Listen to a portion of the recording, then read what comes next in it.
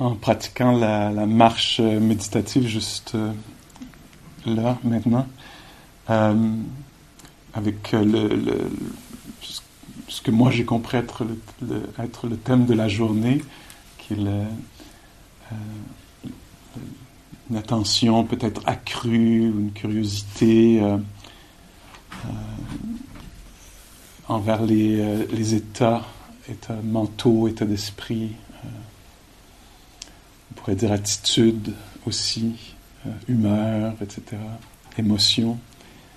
Donc en pratiquant la marche juste là, il y avait le froid, il y avait les pas, l'expérience du pied dans la botte, le corps qui se déplace, le visuel,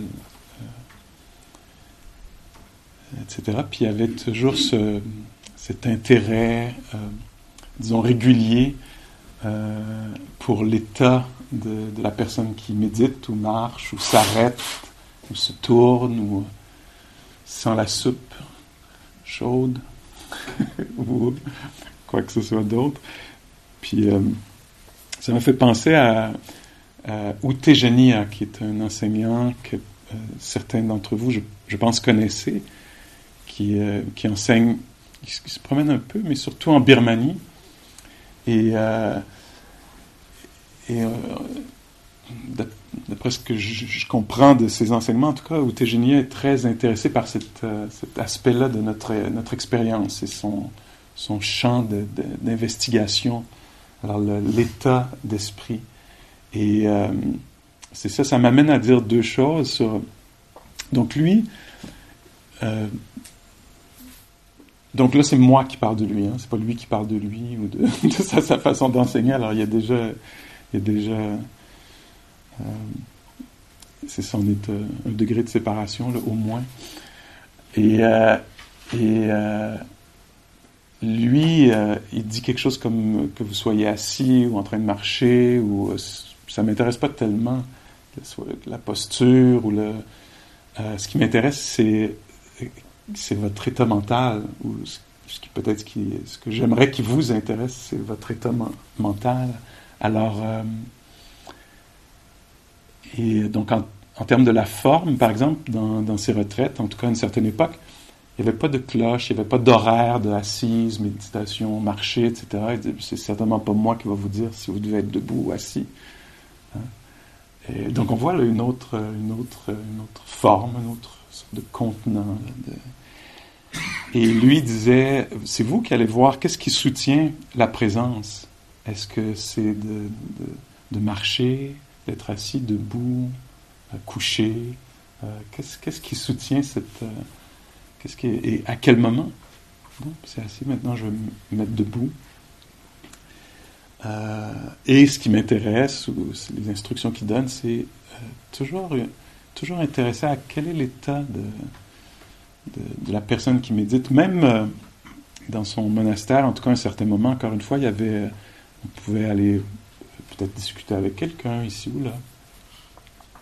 Et c'est ça, il disait, ça ne me dérange pas que tu sois assis ici, ou en train de marcher, ou que tu sois en train d'avoir une conversation avec quelqu'un. Ce que je veux, c'est qu'il y ait cette pleine conscience de l'état de la personne qui est en train de discuter, puis des fluctuations dans cet état mental.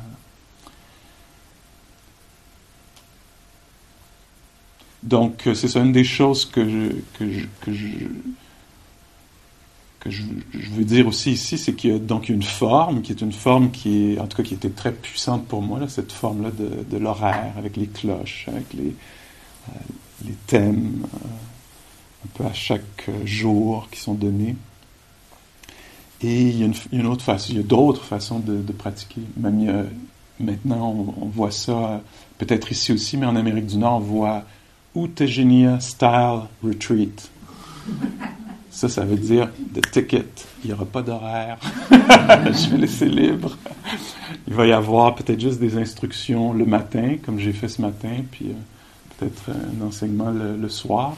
Puis pour le reste, tout le monde fait un peu ce qui semble juste, fait sa propre investigation. Puis les instructions vont être autour de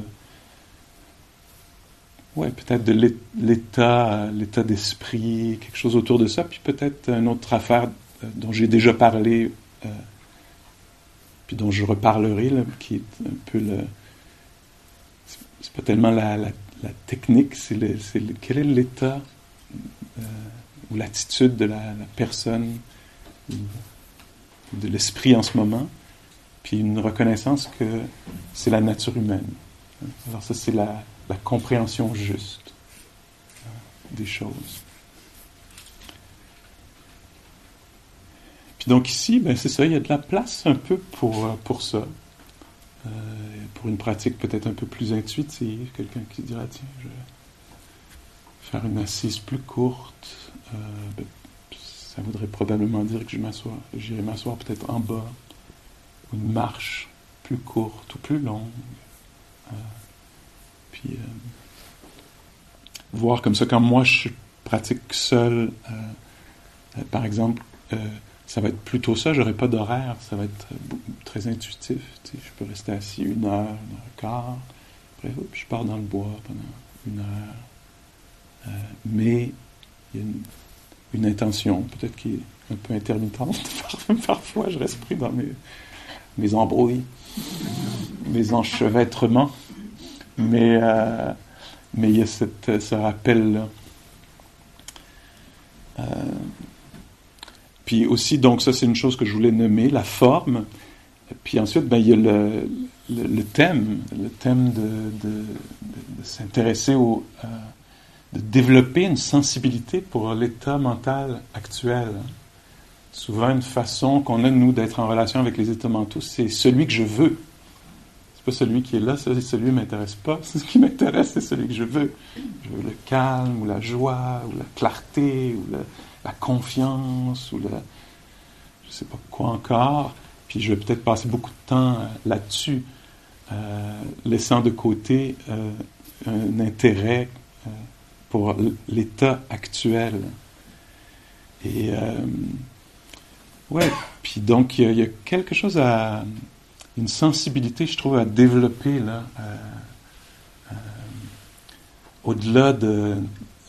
donc oui, il y a les pas, il y a le chaud, le froid, le goût lui-même qui apparaît, disparaît, le corps les dents qui se brossent ou le corps qui se lave, etc. Mais il y a toujours au milieu de tout ça, il y a un état quelconque. Il y a un certain état. Comme en ce moment, il y a un état. Genre, je comprends rien. Ou un état d'écoute. Puis c'est un peu comme si on tournait la caméra, hein, plutôt que d'être avec les pas, le souffle, la beauté du paysage. Il y a un mouvement de la caméra. Quel est l'état de cette personne? Puis on peut aborder ça, je ne sais pas si c'est le bon mot ici, mais par le ressenti physique. Il y a quelque chose à ce niveau-là qui peut être présent. Hein?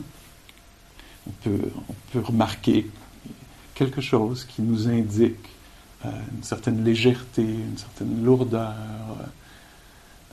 Donc ça peut passer par ça, le souffle. Comment est le souffle? Ça peut être une porte d'entrée.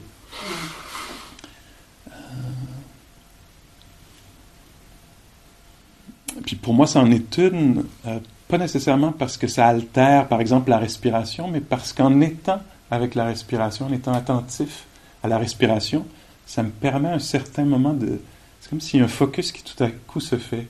C'est comme si à l'avant-plan, il y a la respiration, donc l'air qui entre par les voies nasales, la légère pression peut-être de l'air contre les parois du nez, ou l'air l'expansion dans la poitrine ou le ventre, quelque chose comme ça. Puis en demeurant avec ceci, il y a un moment où tout à coup, oups, c'est comme si le focus se fait sur autre chose dans l'expérience. Puis tout à coup on découvre, ou en tout cas pour moi je découvre un peu l'état dans lequel est Pascal. Plutôt calme, plutôt disponible, ou non.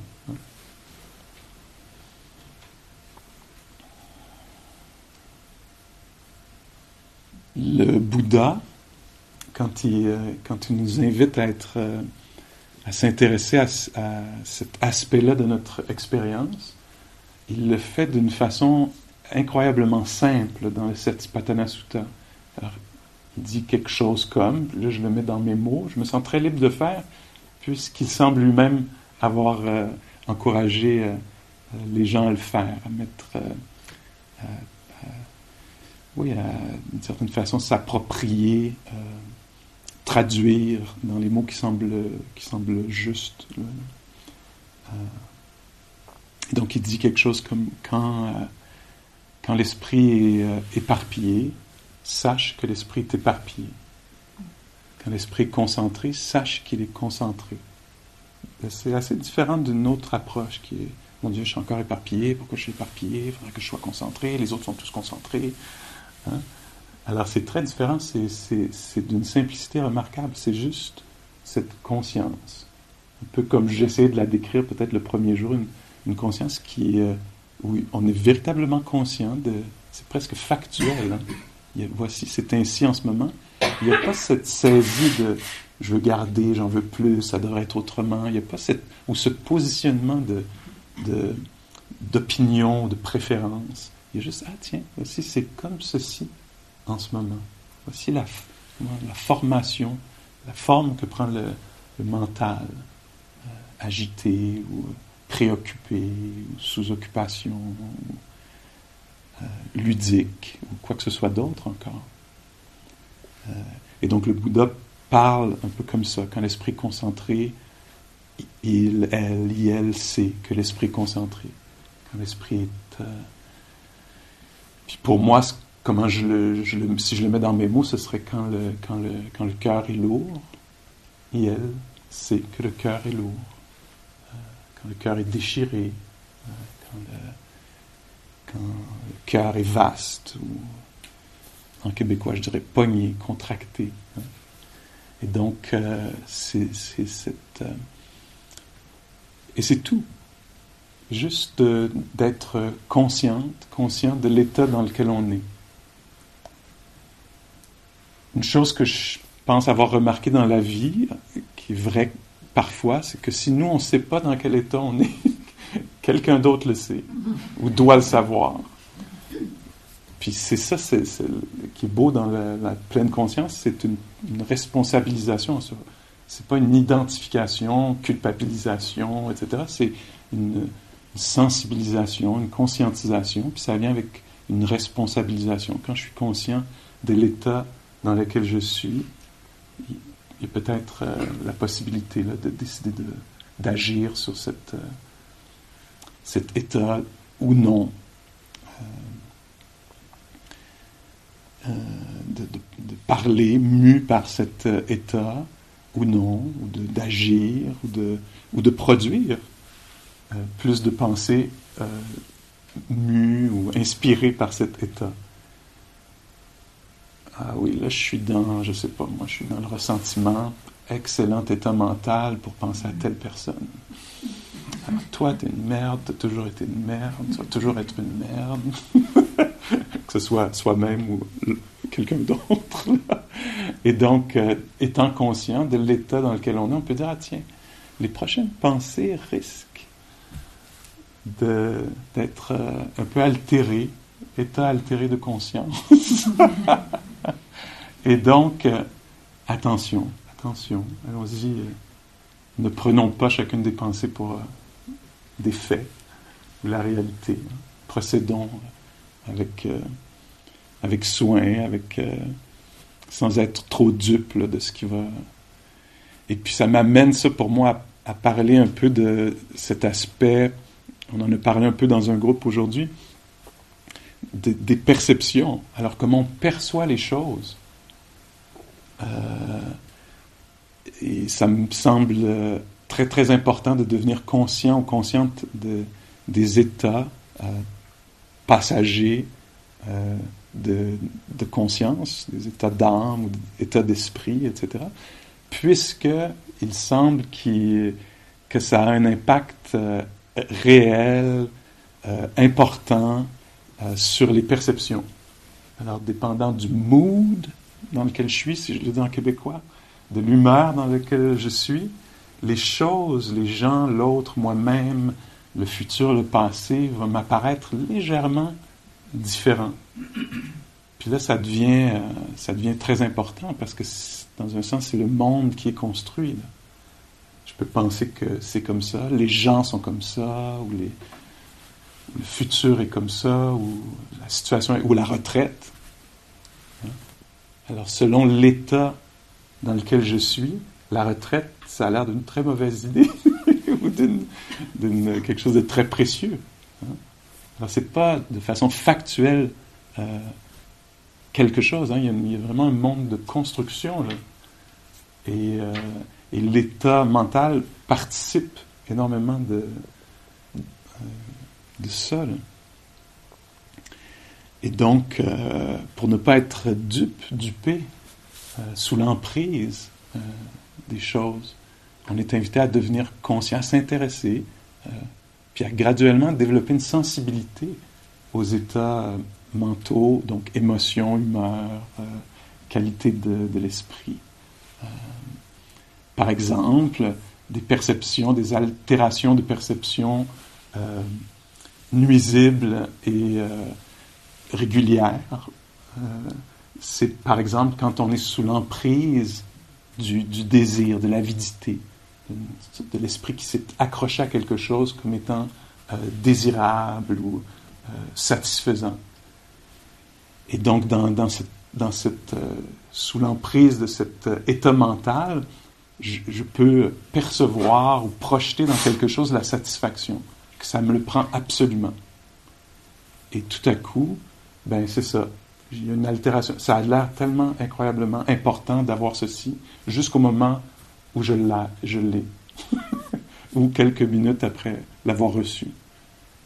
Puis là, tout à coup, ah ouais, mais comment ça j'avais projeté, il y a toujours à ce moment-là, il y a cette image-là qui... Beaucoup des choses, je pense, sur le téléphone sont reliées à ça. Tinder, beaucoup des applications sont reliées à rendre quelque chose apparemment désirable et sur lequel on peut projeter la satisfaction. Enfin, la fin de l'incertitude. Ta photo apparaît et tous mes problèmes sont réglés. Ta description incroyable est apparue, tous mes problèmes étaient réglés. Je n'avais plus à... Et puis tout à coup, au contact tout à coup ça montre sa nature un peu instable, insatisfaisante, etc.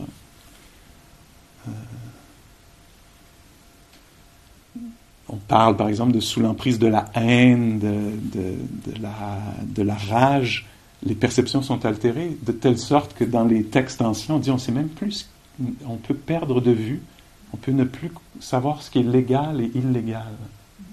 Ça arrive très régulièrement, ça, que ne sachant pas, sous l'emprise, que ce soit de l'avidité, par exemple, très forte, ou d'une haine très forte, on peut complètement perdre de vue ce qui est c'est-à-dire légal ou illégal, aidant ou nuisible, etc. Et donc, oui,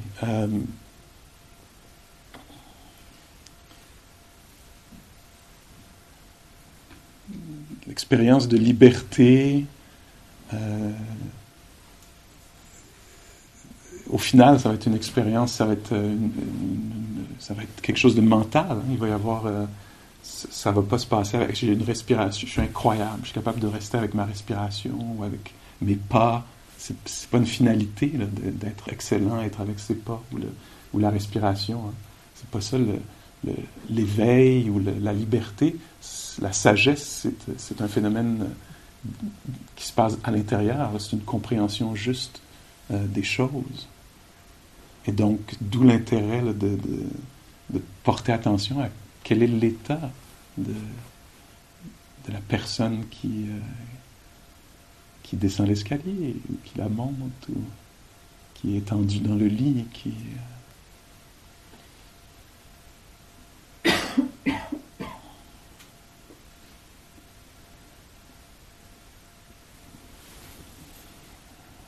Alors, une émotion, qu'est-ce que c'est? Ben, c'est plusieurs choses. Hein. On peut s'y intéresser. Plus on va s'y intéresser, plus ça va révéler de ces aspects. Alors, une émotion, c'est peut-être un ressenti physique.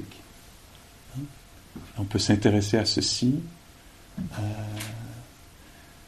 C'est peut-être une ambiance intérieure. Peut-être une texture. C'est difficile là, de définir ça. En tout cas, pour moi, ce l'est, là. Quand je suis dans de mauvaise humeur, hein, il va y avoir donc les perceptions, comment les choses vont m'apparaître. Les gens vont m'apparaître trop lents, ou trop vite, ou trop comme ci, ou trop comme ça. Mais il y a aussi une sorte d'ambiance à l'intérieur. Donc, il y a les perceptions qui...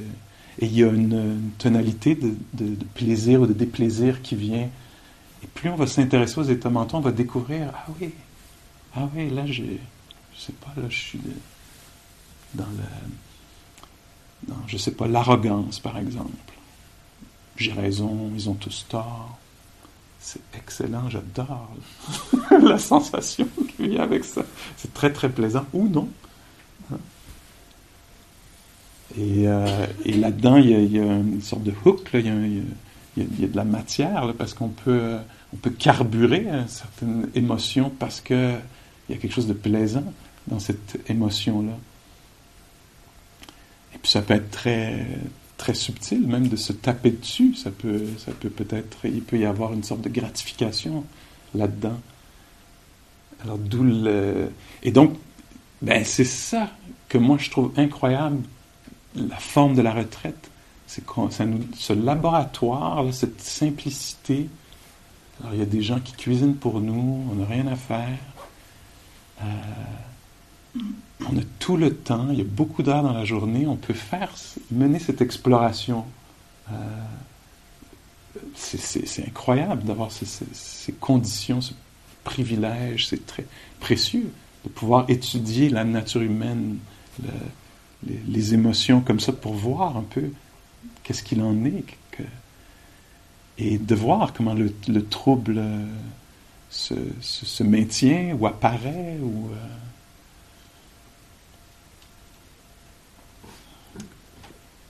D'ailleurs, encore une fois, à quel point l'histoire est mentale, d'après moi, parce que ça m'apparaît comme ça, parce que donc on vient dans ce lieu qui est, bon, disons, beau, je ne veux pas imposer la beauté, mais souvent reçu comme ceci.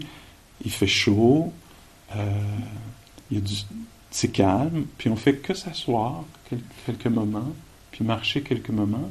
Puis on peut être extrêmement misérable, de toutes sortes de façons. La panoplie de façons d'être misérable ici, c'est vaste. Je peux être misérable parce que je vais être ailleurs. Je peux être misérable parce que j'y arriverai jamais. Je peux être misérable parce que je ne suis pas sûr que ça vaut la peine de faire ce qu'on fait. Je peux être misérable de 100 000 façons. Ce sont des constructions mentales. Hein? Puis c'est ce que j'aime dans la forme, c'est peux-tu juste t'asseoir là, puis être en paix, comme on te la fout.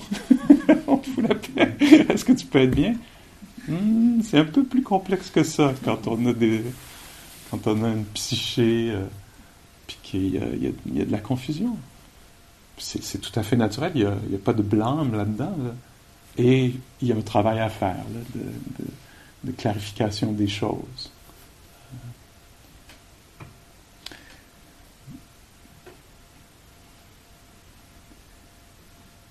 Ouais, alors moi je trouve que c'est ça, c'est remarquable. Je m'assois là, puis je découvre comment tout à coup il y a un problème qui est créé, qui est formé. Cette psyché forme un problème, il y a un problème à résoudre, il y a quelque chose qui ne fonctionne pas, soit avec Pascal, avec la retraite, l'autre, le futur. Puis c'est de voir que c'est une création de l'esprit, ça peut devenir ça peut devenir une source de joie. C'est étrange comme ça. C'est peut-être ça une voie de la libération. C'est juste d'être épaté par la capacité créative de l'esprit. Donc on s'est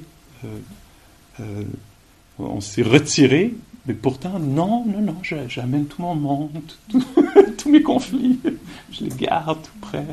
Je suis en amour, fasciné par mes conflits, Même les conflits potentiels, j'adore. Je peux en ajouter. J'ai déjà de bonnes couches, mais c'est pas grave, ajoutons-en. En plus, si cette personne-là faisait ça, là, ça serait vraiment la totale. Je lui en veux d'ailleurs, déjà.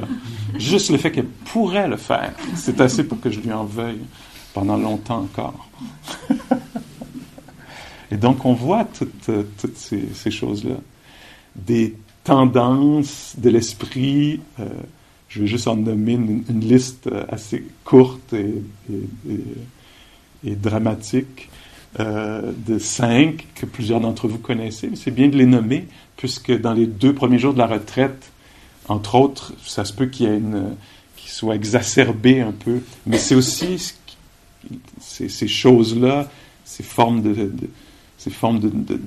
confusion, ces émotions, ces états d'esprit réguliers, naturels, et pourtant qui sont à notre détriment, là, sont là dans nos relations, dans notre vie, au travail, à la maison, ils sont là dans la retraite, et parfois ils sont là encore plus fortement dans les 2 premiers jours de la retraite. Alors, il y a le désir d'autre chose, cette avidité là, de je veux ressentir autre chose, je veux être à la fin de la retraite. Ça s'accroche à n'importe quoi, ça n'a aucune classe. Ça peut s'accrocher à n'importe quoi. On peut vouloir retourner d'où on voulait partir.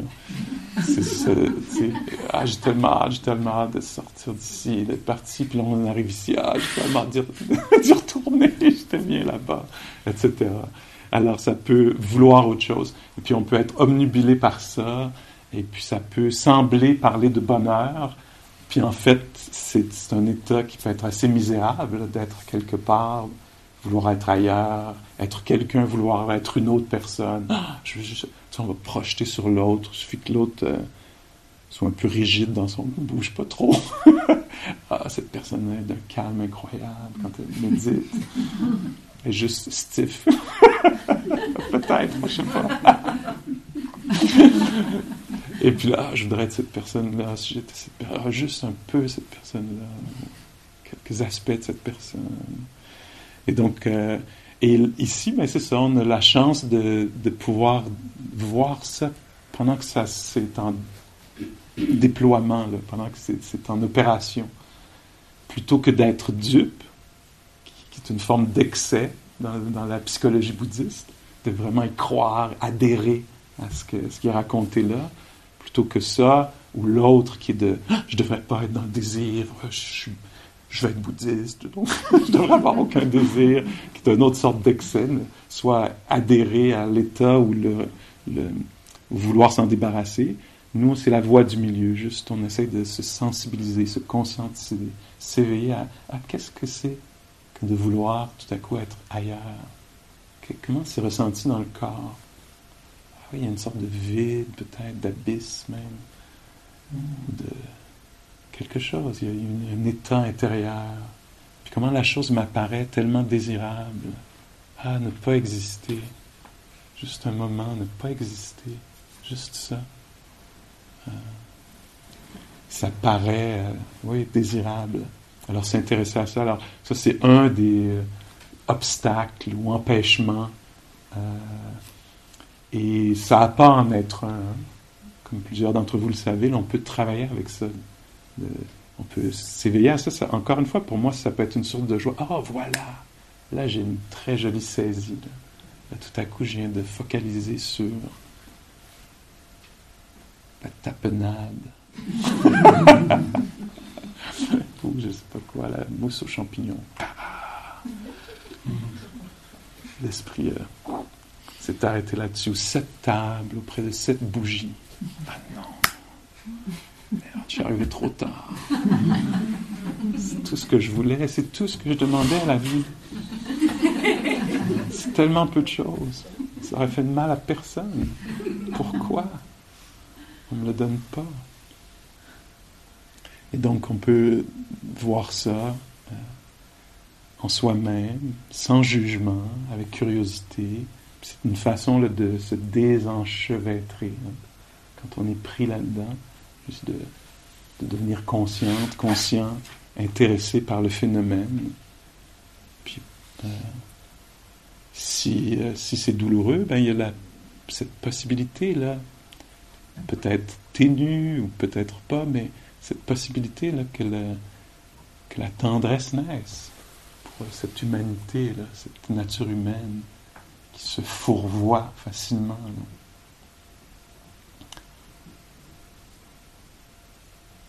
On parlait hier d'une tendresse infinie. Puis comment ça naît, la tendresse infinie?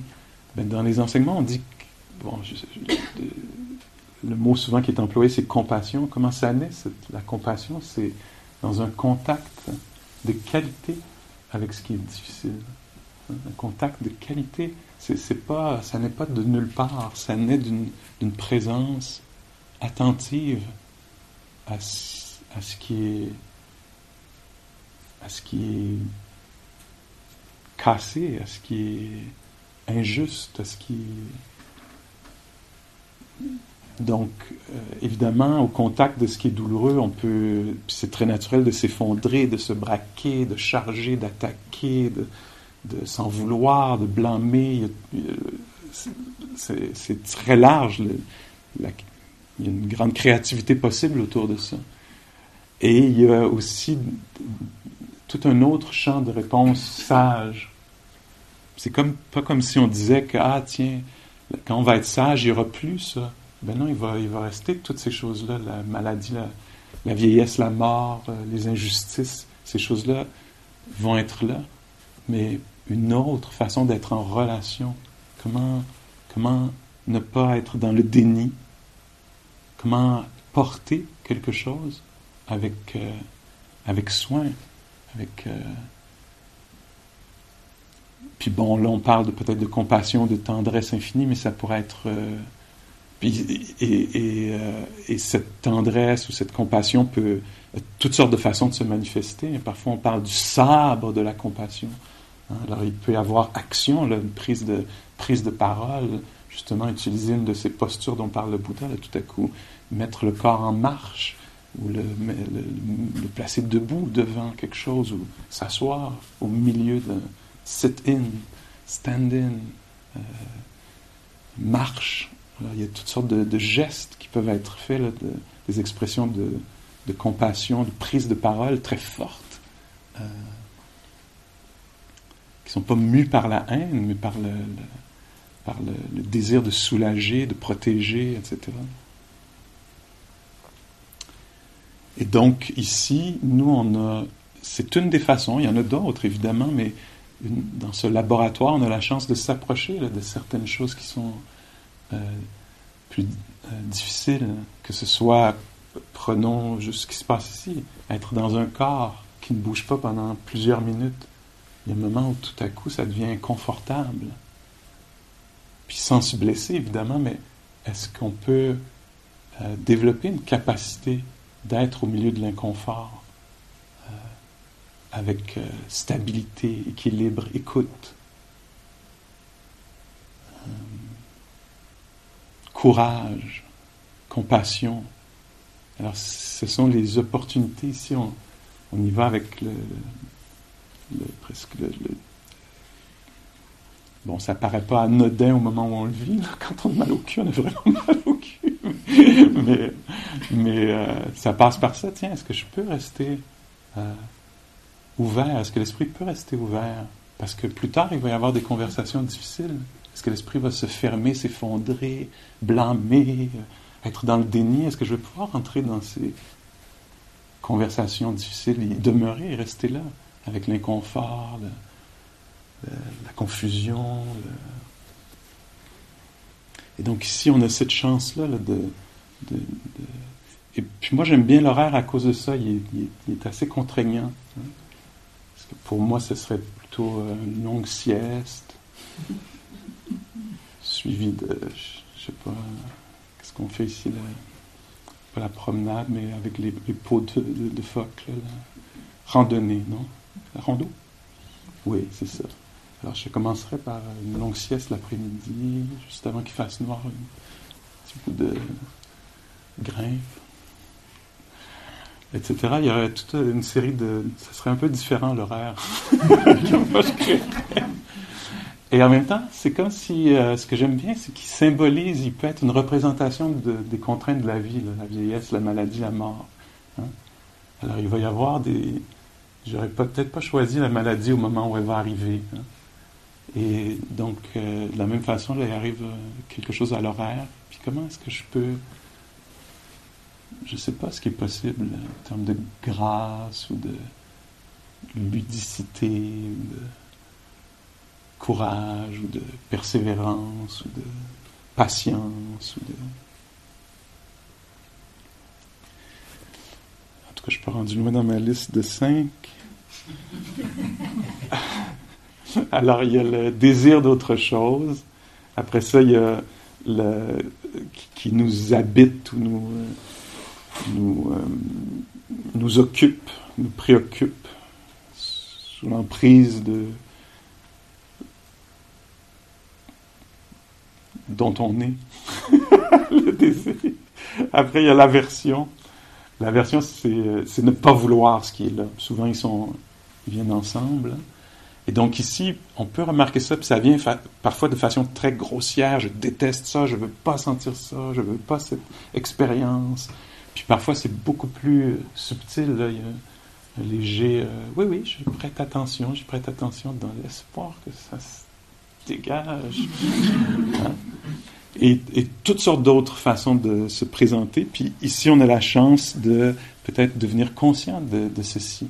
Qu'est-ce que c'est une relation où est-ce que l'esprit se braque, résiste, déteste, veut se débarrasser de...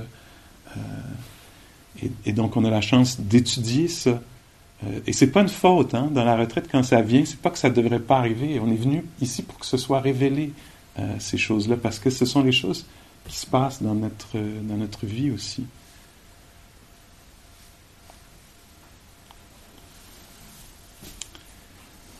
Ensuite, il y a l'esprit amorphe, la torpeur, hein, qui peut venir dans la pratique. Alors, il n'y a pas assez d'énergie pour rencontrer ce qui se passe. Hein. Les choses glissent ou semblent lointaines ou floues. Et dans la vie, ça peut être là aussi. Hein, on n'arrive pas à connecter avec les choses, à être au contact véritablement des choses, parce que c'est ça peut être un mélange aussi avec de l'aversion ou quelque chose comme ça. Puis donc ici, on peut voir ça un peu quand c'est là, quand on est un peu retiré des choses, un peu éloigné des choses. Et le contraire de cette énergie-là de torpeur, c'est l'agitation. Alors en retraite, au début de la retraite, souvent on passe d'un à l'autre. Hein. On est soit dans la torpeur, soit dans l'agitation. On n'arrive pas à la voie du milieu, là, à être juste assez d'énergie pour être au contact d'un phénomène. Hein. Il y a une énergie qui est juste assez d'énergie, c'est ça, pour être au contact du pas, pour être là, debout, dans la file d'attente, pour se servir, pour être là, avec la louche ou quelque chose d'autre. Le corps qui va s'asseoir avec son assiette. Donc, ça demande une sorte de délicatesse, juste assez d'énergie. Puis souvent, il y en a trop, on est dans la tête, on voudrait autre chose, on n'arrive pas à toucher aux choses parce qu'il y a trop d'agitation. Ou parfois, il y a trop peu d'énergie pour être là. On est un peu ailleurs, perdu, no man's land. Et donc, il y a une étude de ça ici, de comment être en relation avec les choses, puis ça prend un peu de temps à se raffiner. C'est un défi parce que certaines des choses, des phénomènes ici, qu'on vit sont pas les choses qui nous stimulent habituellement. Hein. C'est pas des nouvelles, c'est pas des opinions, c'est du souffle, c'est des pas. Ça paraît bien mince, hein? Et donc ça prend un peu de temps avant que l'attention se raffine pour pouvoir tout à coup être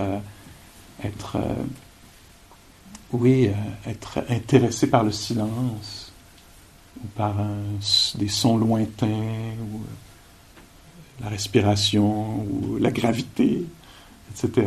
Juste être là où un esprit qui est pas dans la réactivité, les choses qui sont un peu plus neutres, ça demande une stabilité intérieure, ça demande d'avoir développé peut-être une stabilité, un raffinement de l'attention, une énergie là, de curiosité, une curiosité accrue, ou un esprit d'exploration, d'investigation. Donc ça prend du temps pour développer ça. Alors on va voir un peu le jeu des énergies. Puis le cinquième, finalement, le cinquième c'est le doute. Alors le doute, de façon typique, c'est le doute envers l'enseignant, envers les enseignements, la pratique elle-même, ou soi-même, y arriverai-je, est-ce que je peux faire ça? Ou le doute, ça peut être que c'est la bonne chose pour moi, etc. Et c'est ça, ça peut être assez débilitant, le doute, très convaincant. Et dans cet état mental-là, on ne peut ne pas remarquer, c'est ça qu'il est un peu paralysant. Une des questions, ce serait, est-ce que ça a un goût de liberté? Pour moi, c'est une des façons que... Donc je suis assis là, est-ce que je vais y arriver? Est-ce que j'y arriverai pas? Est-ce que ça valait la peine de venir ou pas? Est-ce que ça a un goût de liberté, cet état mental, Pascal? Ah non, ça n'a pas un goût de liberté, hein? Comme la non-saisie, comme juste être présent à ce qui est. Ah tiens, c'est lourd, c'est léger, c'est voulu, c'est pas voulu. Ah oui, là ça a un léger goût de liberté, ça. Cette chose-là peut être là, un peu encombrante ou pas. Puis je vois que l'esprit est pas contracté autour de l'affaire ou pas perdu, une présence.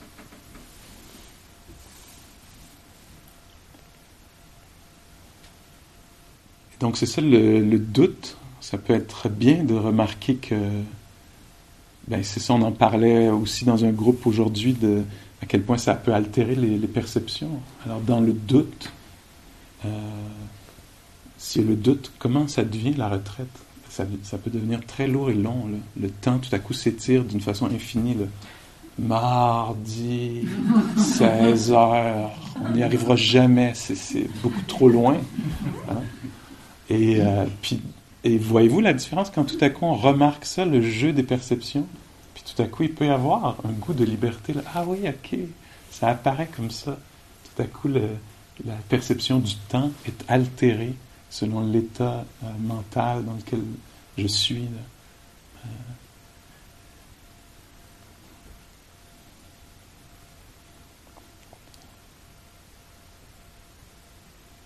Donc s'intéresser aux états mentaux, aux émotions, à leur passage, leur présence, leur absence, leur apparition, leur disparition, ce sont des instructions du Bouddha. Parfois, on remarque pas qu'une émotion arrive. Hein? On est au milieu de l'affaire. On ne remarque pas qu'elle diminue. On est juste passé à autre chose. Bon, tout à l'heure, j'étais en colère après cette personne-là. Là, ce que je veux, c'est que le repas arrive. J'ai pas remarqué que je passais d'un à l'autre. J'ai pas vu la nature de vague, d'apparition très forte, très chargée, intense. Puis le passage. Puis les conditions ici font que c'est peut-être possible de voir... Wow, légère impatience, opinion, arrogance, tout à coup, là, wow, c'est complètement formé ce truc, on est dedans, ça bouille, puis tout à coup, ça commence à diminuer. Ah oui, je suis moins attaché à cette... J'ai raison, ils ont tort, etc. Ça commence à diminuer. Puis moi, les perceptions changent, tout à coup. La personne qui apparaissait comme un ennemi commence à apparaître comme un être humain, à nouveau. Et tout à coup devient attendrissante. Ah. Elle savait juste pas que c'était mes bottes.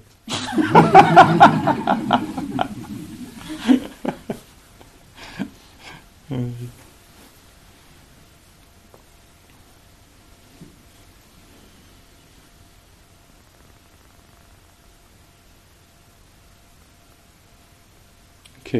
Alors, c'est quelques mots sur les états mentaux, les états d'esprit. Peut-être, j'espère, peut-être juste pour nous inspirer, nous donner le goût d'aller voir de plus près un peu là, comment cette chance qu'on a là, de faire cette recherche à la première personne. Hein, ça, c'est cutting edge. Je me souviens d'avoir été à une retraite avec des neurologues. Il y avait 80 neurologues qui faisaient une retraite. Puis à la fin de la retraite, ils disaient « Waouh, c'est incroyable, cette recherche à la première personne. Nous, on est habitués d'avoir des outils très bancals, plein de trucs que tu mets sur le cerveau de la personne, tu l'envoies dans une machine qui fait beaucoup de bruit. Puis là, ça tourne, je sais pas ce que ça fait, puis ça essaie de retirer des couleurs pour la mettre sur le cerveau, puis on essaie de comprendre ce truc. Donc à la troisième personne, c'est très dur. Puis là, on peut aller voir, explorer directement l'état mental. On n'est pas obligé de passer par une image d'un cerveau. Il y a quelque chose de plus conceptuel que ça. De voir, ah oui, c'est ton néofrontal cortex droit qui vit cette émotion. Je sens pas là. En ce moment, mon néocortex frontal droit, c'est pas. Ben non, il peut pas sentir, c'est impossible. Il n'y a pas cette sensibilité-là. Mais ça, ici, là, ça ressent les choses. Hein. Tout ça, là. Donc, on a cette chance, nous, là. Je pense, je peux pas le garantir, mais je pense qu'il va y avoir des états mentaux dans les prochaines heures. Ce serait naturel, en tout cas, qu'il y ait. OK, prenons un moment pour découvrir l'état peut-être.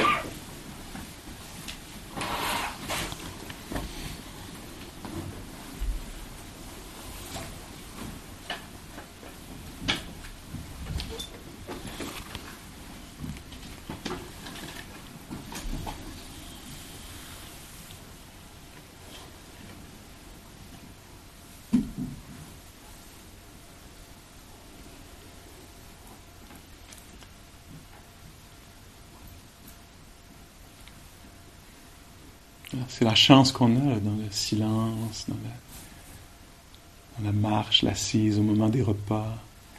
C'est la chance qu'on a d'être impressionné, on pourrait dire, par les différents états qui nous visitent. Ce qu'on appelle le vipassana. Être impressionné par l'intensité de certaines, le plaisir que procurent d'autres, la subtilité d'autres encore, leur fluctuation.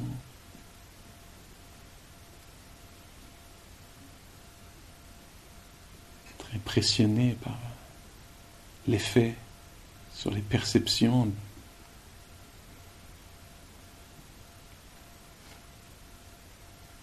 l'effet dans le corps.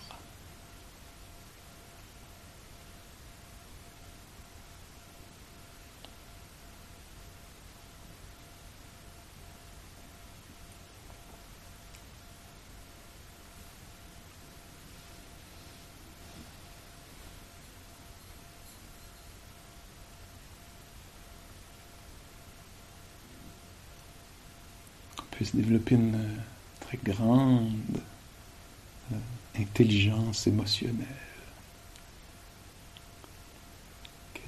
qu'elle nous protège, qu'elle protège toutes nos relations.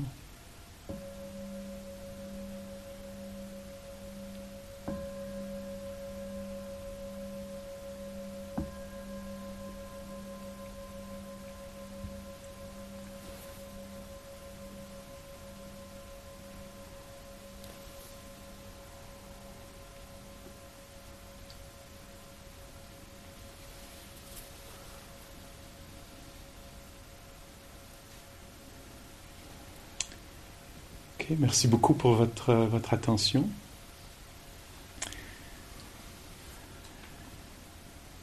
Et le repas va être servi dans plus ou moins 23 minutes. Oui, c'est ça. Les choses sont incertaines. Et bonne marche, bonne pause, bonne pratique. Merci.